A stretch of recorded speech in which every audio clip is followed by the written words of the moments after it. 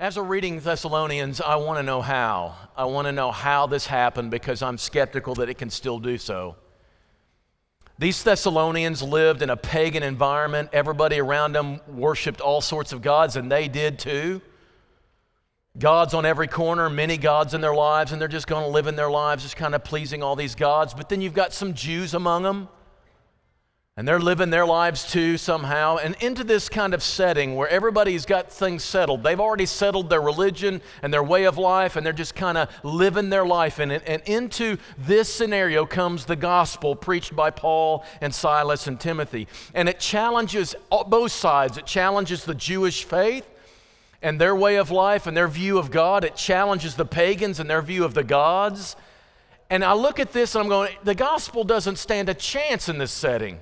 There's no way it's going to get a foothold, and yet it does. Paul, even though he was run out of town at Philippi, comes into Thessalonica and he preaches it, and there are people who decide to completely change their lives and embrace this new religion and rearrange and reorder their lives in accordance to it. It actually happened. Do you ever wonder how in the world we actually expect the gospel that we believe, that we're here on Sunday morning to practice? Do you ever wonder how in the world it will ever get a foothold in the world we live in? Have you looked at the world lately? Sexual immorality everywhere, in behavior and in thought. It's the way people talk, it's the way people think, it's the media, it's the entertainment, it's in everything. And so is the greed, and so is materialism, and so is our prosperity, and so is it's all about me and how I feel and what I want. And into a world like that, the gospel comes saying, put yourself last and God first and give allegiance to Him as King. Do you ever go, there ain't no way the gospel stands a chance in our world? Anybody feel that way sometimes? The Thessalonian letter stands as a warning about that because the gospel does stand a chance. There are people who will make room for it. But how does it happen? What can we do about that? Paul, for 3 chapters in this letter, more than half the letter, he spends on play-by-play review of what happened when he came to Thessalonica. I don't know if you're a baseball fan or just any sports fan on TV. Surely you are. Surely we got some people like this. Surely in a there's Cardinal fans, right? Surely. And so as you're watching this, you're watching a sports, and you know how it is. We want to watch it, and then we want them to re-show it. We want them to re-show it in slow motion, and we want them to zero in on the play at second because we know with our heart that our guy was safe. And they zero it in and they slow it down and they watch it 1,800 times over the next few years trying to figure out this replay. The guy's sliding in. Now look real close, this angle right here, and we slow the whole thing down and watch it dozens of times in slow motion because we want to see this moment. Paul is using slow motion replay to describe for the Thessalonians what happened in their town. Now why would he want to do that? You ever wonder? We want to not just see something, we want to understand it. You go to Busch Stadium, if you ever get a chance to go. You go to Busch Stadium, and I'm telling you what you're going to see. There are going to be people, we pay good money for this seat to be here and to see it and witness it ourselves. And we're watching it, and yet they're here with an earbud in this ear and an earbud in this ear turned in because they want also to hear the commentator who's 3,000 foot up in the sky listen to it too. I want to hear him say what's happening. You're watching it. You're watching it. What do you want to hear him talk about it for? And then you're going to go home and you're going to get on SportsCenter. And you're going to watch it again. And you're going to watch it again. And you're going to watch it because I want to see it and I want to understand it, everything about it. We are so crazy about sports, aren't we? Play by play. I grew up not wanting to play for the Cardinals like everybody else. I wanted to be the radio guy. I have a face for radio. But I also just like that whole describing something like that. And now we're stuck with people like Jim Edmonds who needs to leave his life on the field. and Ricky Horton, who just doesn't need to be behind a microphone. But you got all these people describing it. We want to hear it described. Paul is going to great lengths for the Thessalonians to describe what happened in their town, what they experienced. And I want you to see it. Paul wants you to see it. Why? What's he want to see the replay for? I think it's interesting how Randy started our service up today.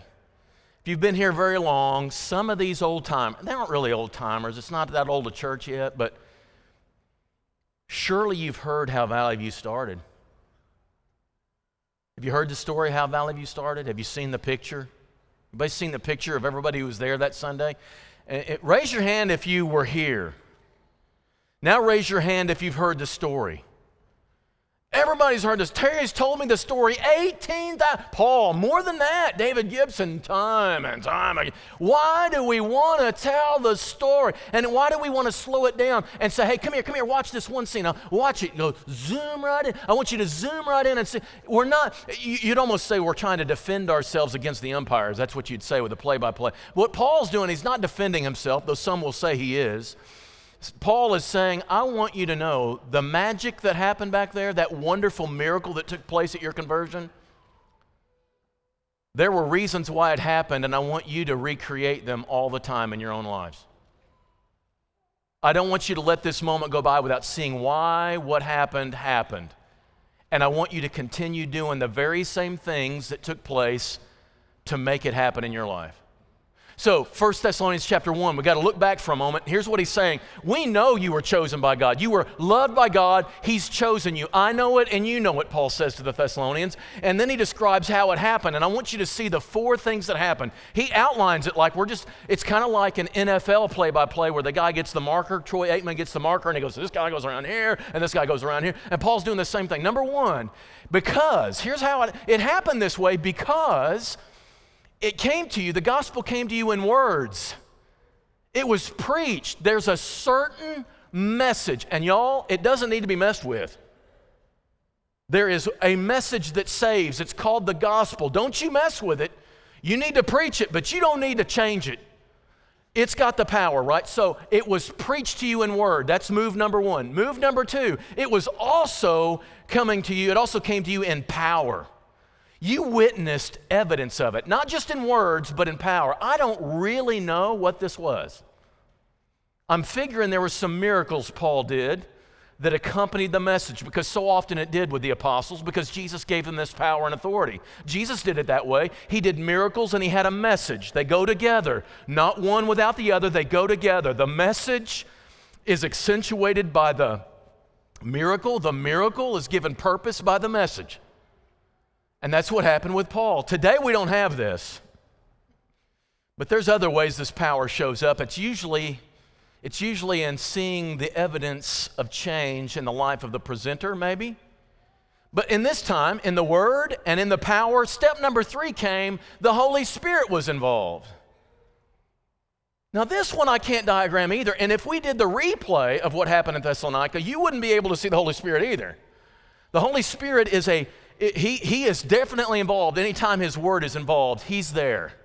He's involved in the interaction. He's moving in the scene, but you can't see it. And if I could diagram it, I wouldn't be able to prove anything or circle anything or show you anything. But I'm telling you, when you share the word with someone else, the Holy Spirit's involved. Is that true?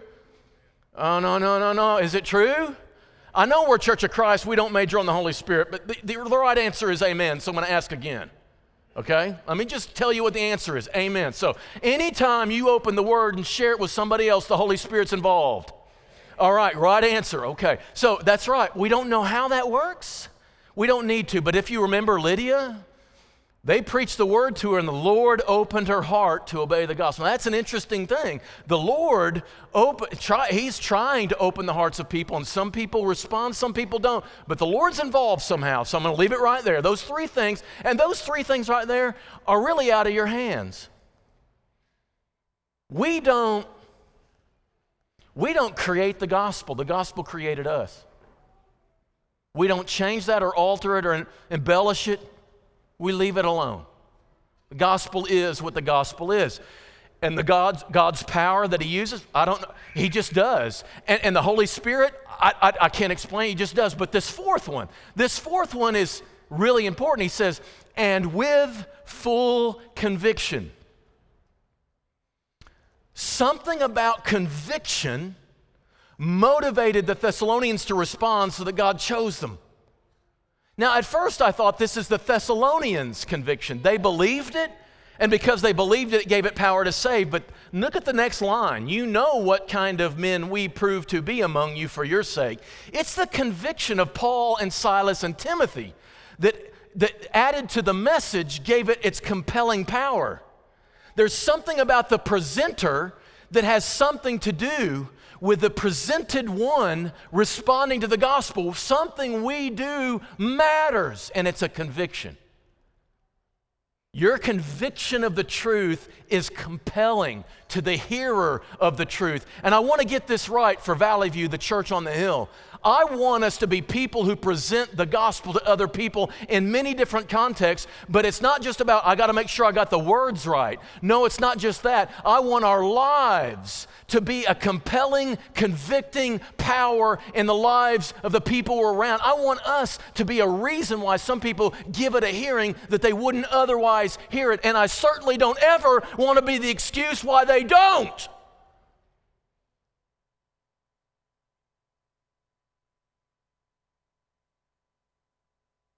I'm actually responding to a conversation I had with somebody lately because they've not seen it a lot in the lives of people, and that's why they're not convinced. I want us to be a church of the convinced. And it's convinced and evidenced in our lives. Not perfect lives. Don't read perfect lives. None of us will. But do you know why we repent?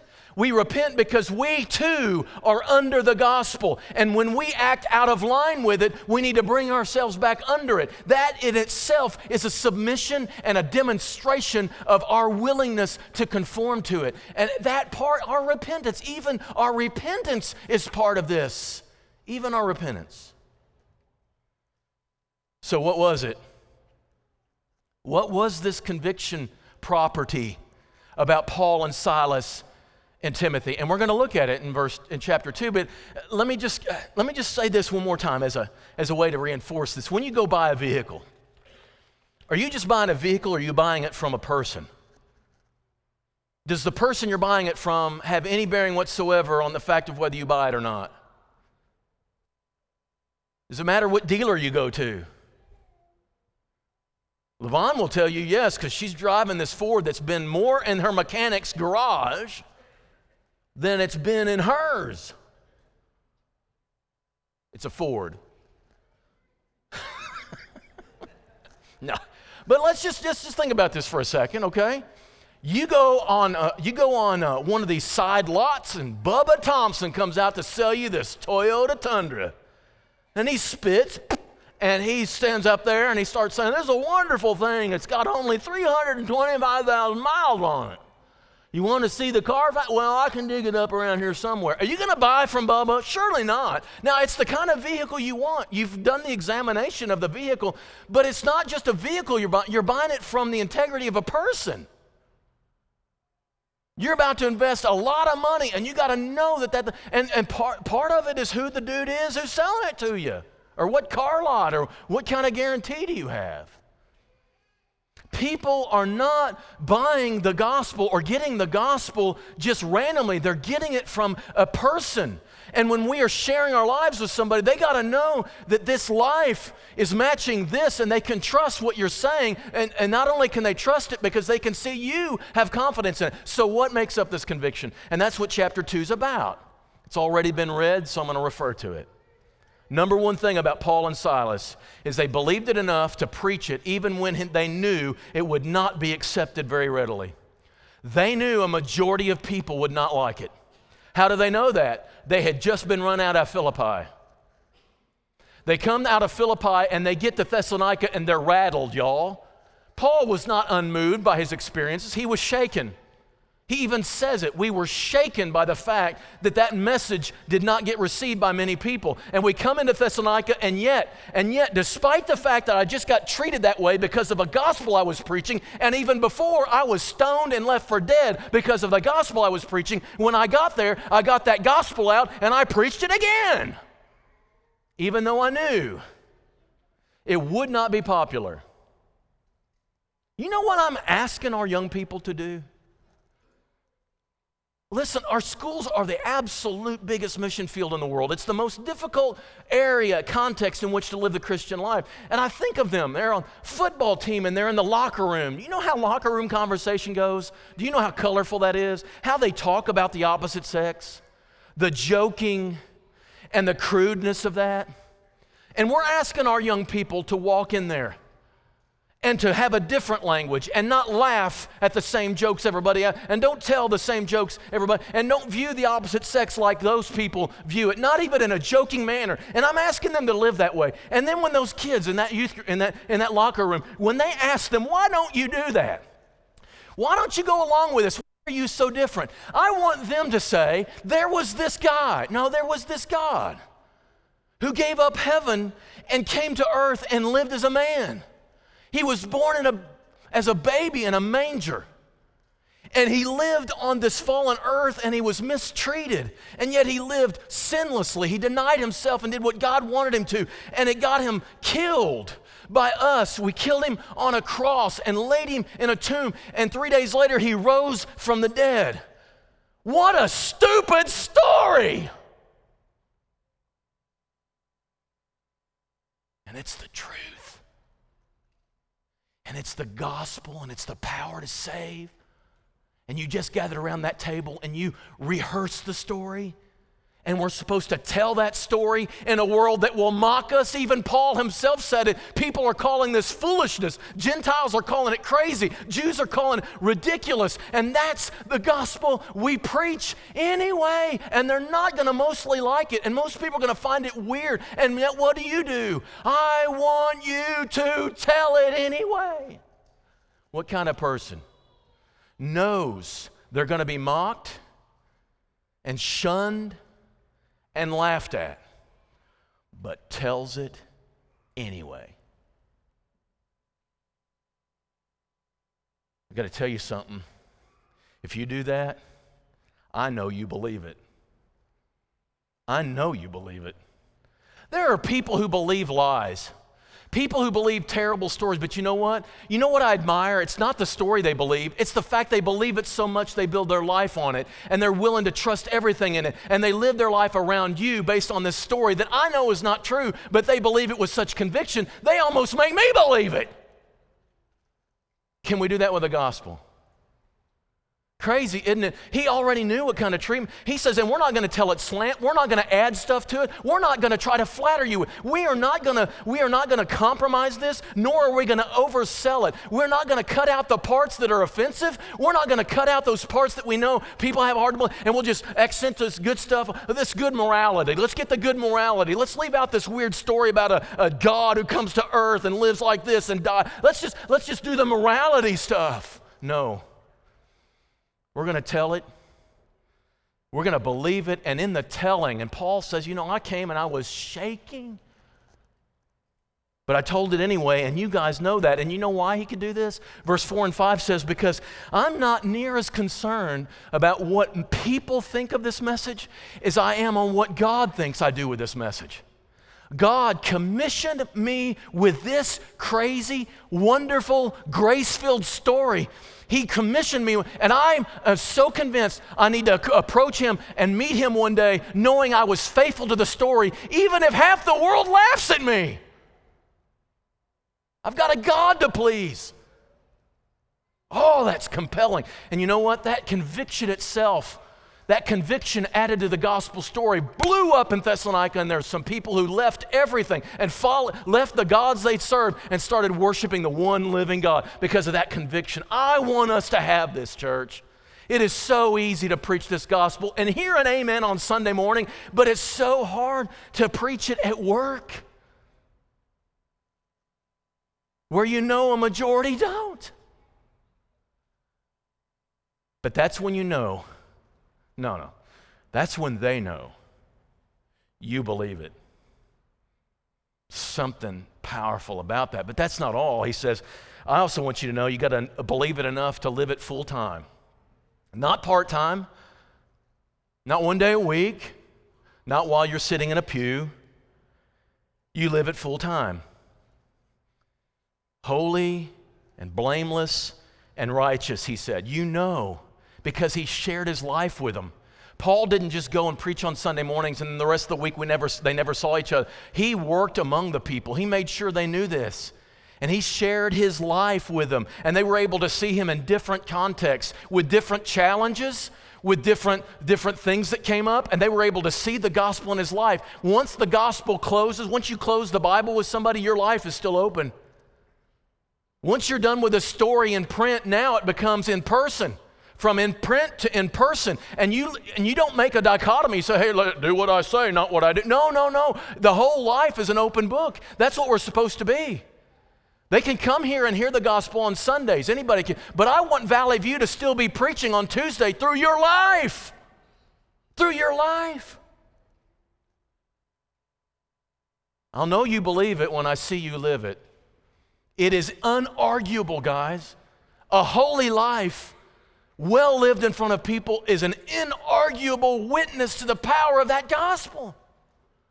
The first person we're preaching to, even today, is ourselves. Believe it. Believe it so much you'll preach it, but believe it so much that you live it. You live it from here on out. It's all the time. Great example of this for him was his work ethic. He said, you know what? We could have been there and charged for preaching the gospel. Preachers do that, right? Preachers get paid when they go places. And Paul's like, you know what? I know in the first century world, there were philosophers and there were religious people who went around and preached, and the better they could do this oratorically and the better they made people feel, the more money they got for it. Paul says, I'll tell you what I'm going to do. I'm going to take you off the hook. You don't owe me a thing. I don't want to in fact, what I'm going to do is I'm going to work all night making tents so I can preach the next morning and not worry about where that money came from. I can buy my food in the morning, but not from money you gave me. I'm going to make sure that there's not one thing between me and you receiving the gospel. I'm going to let the flow of the gospel continue from my message to my manhood, right? It's all going to be flowing right there. That's an amazing confidence. And most of us are like, man, I don't want people seeing my whole life. We should. We should be willing to be an open book. That's the whole nature of this gospel thing. It changes our lives and disrupts things, and we give our allegiance to him. And the image he uses is a mother feeding a baby, her own baby. And so the idea of the mother feeding a baby, here's what I think he's getting at with this image. The mother rearranges her life because of the breastfeeding. What you eat affects the milk of the baby, which means you might have to rearrange your diet for the sake of this child. Not only that, but at least in the ancient world where they didn't have pumps and stuff, what these people would have to do is they could never get far from baby. Because baby needs to feed every once in a while, so I need to be available. Her entire life, for the sake of this child, was rearranged. And Paul says, I rearranged my entire life to make myself available for you to see and to be nurtured from. Not just Sundays, all the time. And do you know why? He says, because just like that mother, I love you. I love people enough that I want my entire life to be a convicting, compelling influence. But there's one last one. Well, first let me say this. Randy Carlton was teaching. The worst thing you can ever experience is having a preacher in your Bible class when you're teaching. It's just, especially when it's an elder, because I just love to rag elders when they're. So here he is teaching junior high a couple weeks ago, and he said, I don't want a Valley View bumper sticker on my car. I don't want any bumper sticker on my car. Gary Buck has them all that I know of, so I don't need any more. But he was saying, I don't want a Valley View bumper sticker, a VVYC, because anything I do out of that car reflect. I mean, that's what they'll start thinking. That church right there, that guy's just like them. And of course, the smart aleck preacher has to say, but you're an elder. It doesn't matter if you got the bumper sticker or not. And that's not just true of the elders, that's true of all of us. We're wearing the name of Christ. You are an ambassador 24 hours a day. So we go to Batesville at this youth rally. Sometimes Valley View Youth Group gets a little bit, I don't know what's the word, wild, nuts, thrown out of this park and thrown out of this hotel. I mean, we're just kind of known as like, you don't know. You don't know what you're getting. VVYG is like a box of chocolates. You never know what you're going to get, right? So we're going to this hotel in Batesville, and we've got 38 people. They're in rooms that have rooms above them, below them, and on each side of them. I started thinking, how can we pray for the people in those rooms? How can we put them in? So Paul gets them aside in the lobby and says, guys, you know what you need to do. Most of you are Christians. Many of you are. But he says to them, what you do reflects on this church. What you do reflects on God and reflects on your family. Here's what we're going to do. You go into your rooms and you stay in those rooms and you don't be a negative effect on anybody around you, because we're being light even as we're in this room. And you know how many problems we had? 0. They were perfect little angels. I don't expect that to happen every time. But it should be what we're about, isn't it? That's what Paul is saying. You never get time off, and even if you're going to a cruise or a vacation, even there, and have you ever noticed when you're on vacation, you always run into somebody from Northeast Arkansas. It is unreal. Last one. You believe it enough to help others live it too. Paul said, you know what, it's not just about whether I'm reflecting my salvation and whether I'm sharing the gospel. It's, I want you. And he uses the image of a father, and I love 1 Thessalonians because more than any other letter in the New Testament, he keeps saying brothers and sisters. 19 times, brothers and sisters, brothers and sisters. And he says, I'm like a mother to you, I'm like a father to you. Do you know why he had to do this? These people left their life behind. Their support network of their families and their other religions that they're leaving are now gone. What are they going to do? They've got to create their own community, their own body. And so they've got to be brothers and sisters and mothers and fathers to each other. The gospel's supposed to do that, right? The gospel's supposed to do that. And he says, and I'm like a father to you. In the ancient world, the mothers were the nurturing, loving ones. The father was supposed to be the instruction one, to really urge and encourage, even harshly sometimes. I just got to charge you to live this life right. That's why Ephesians chapter 4, fathers, don't exasperate your children, bring them up in the nurture and instruction of the Lord. That's your job, dads. And that's what he says in first century. And so he says, I'm like a father. I want to help you. I'm looking at your life and I'm saying, hey, no, look at this. And then I'm going to urge you, yeah, they do this. And I'm going to comfort you in the ways that I can. I think he's in contrast to the Pharisees. Listen to Matthew 25. Here's what the Pharisees did.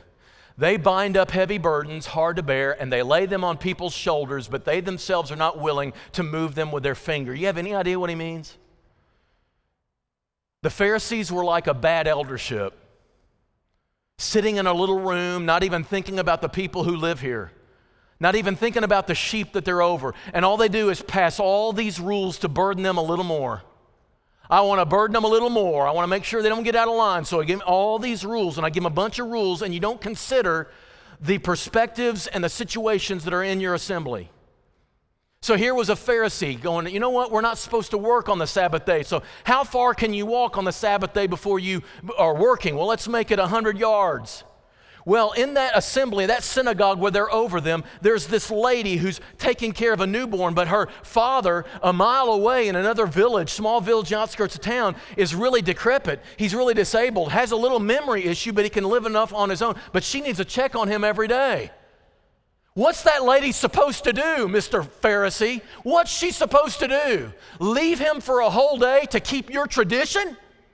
Before you pass that tradition, you look at who's in your assembly. What's it going to do to them? How can you help them? It's not just about passing rules to make them holy. It's about helping them live a holy life. Don't you dare pass that tradition. It's going to hurt that man and it's going to hurt that woman, and she's not going to be able to keep commandment number 5.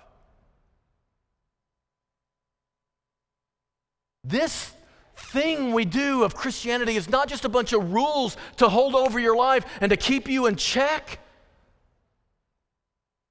There are people with marriages in trouble, and when they come to an eldership, they don't need to just have us remind us of these verses that say you got to stay in this relationship until you die. There's more to it than that. Share life. I want you to have a flourishing life. I want you to be able to apply the gospel to everything here and help you live. And when there's a struggle, let's help you. Don't just read these verses and then you decide for yourself. Listen, we need to help each other. We need to love each other and be involved. And there are people struggling with their finances, and you say, well, make sure you love God more than money. They're struggling. They don't know what that means. They've never been taught that. They need someone to come into their life and say, tell me how I can put God first in my finances. Don't just preach me general sermons where you lob hand grenades of truth to me. Help me to figure this out. Paul said, I worked night and day and I opened up my life to you and I was like a father. You brought me stuff and we worked through them. That conviction of Paul, he's going to preach no matter what. He's going to live it no matter what. And he's going to help them no matter what. When you add those things together in Thessalonica, he says it was an explosion. That combined with the gospel that you preached is what caused them to believe and turn away from all their idols and turn to the one living God who's got a community of people who loves each other. That's how you change the world. So listen, here's the neat thing. We've got the gospel. We don't have to create it. We don't have to do anything with it except preach it and defend it and make sure it's there for our people. Proclaim it and make sure that's what we preach and what we teach in our Bible classes. And so we got that covered. We got the power of God. I don't know. He's mysteriously working in our lives and it's visible for people to see. And then the Holy Spirit is definitely working. The question is, are we going to be a people who have this kind of conviction? I want the church on the hill to be a bunch of people that have this conviction that people can see and it compels them. And that gospel just takes off because not only is it true and backed by the Holy Spirit and is the message and saving power of God about a Savior who died for people, but it's followed by a group of people who are willing to completely reorient their lives in accordance with it. And that together is an explosion that rocks a community. And that's the kingdom of God that God wants to bring in the world. May that be us. If you've never responded to the gospel, I hope you will. I hope it might be today. If you have responded to the gospel and for whatever reason, you're kind of not letting it infiltrate your entire life, reorder your life a little more. And if there's anyone who needs to respond in any way to make things right, because publicly maybe you've done something that has brought shame on the church or shame on the truth, and you're going to get that out in the open, if you need to do that. But if you don't, just do it in the privacy of where you are. Let's have a conviction that we can add to the gospel, to the power of God, and to the Holy Spirit and change this world. If you need to respond this morning, make it known as we stand, as we sing together.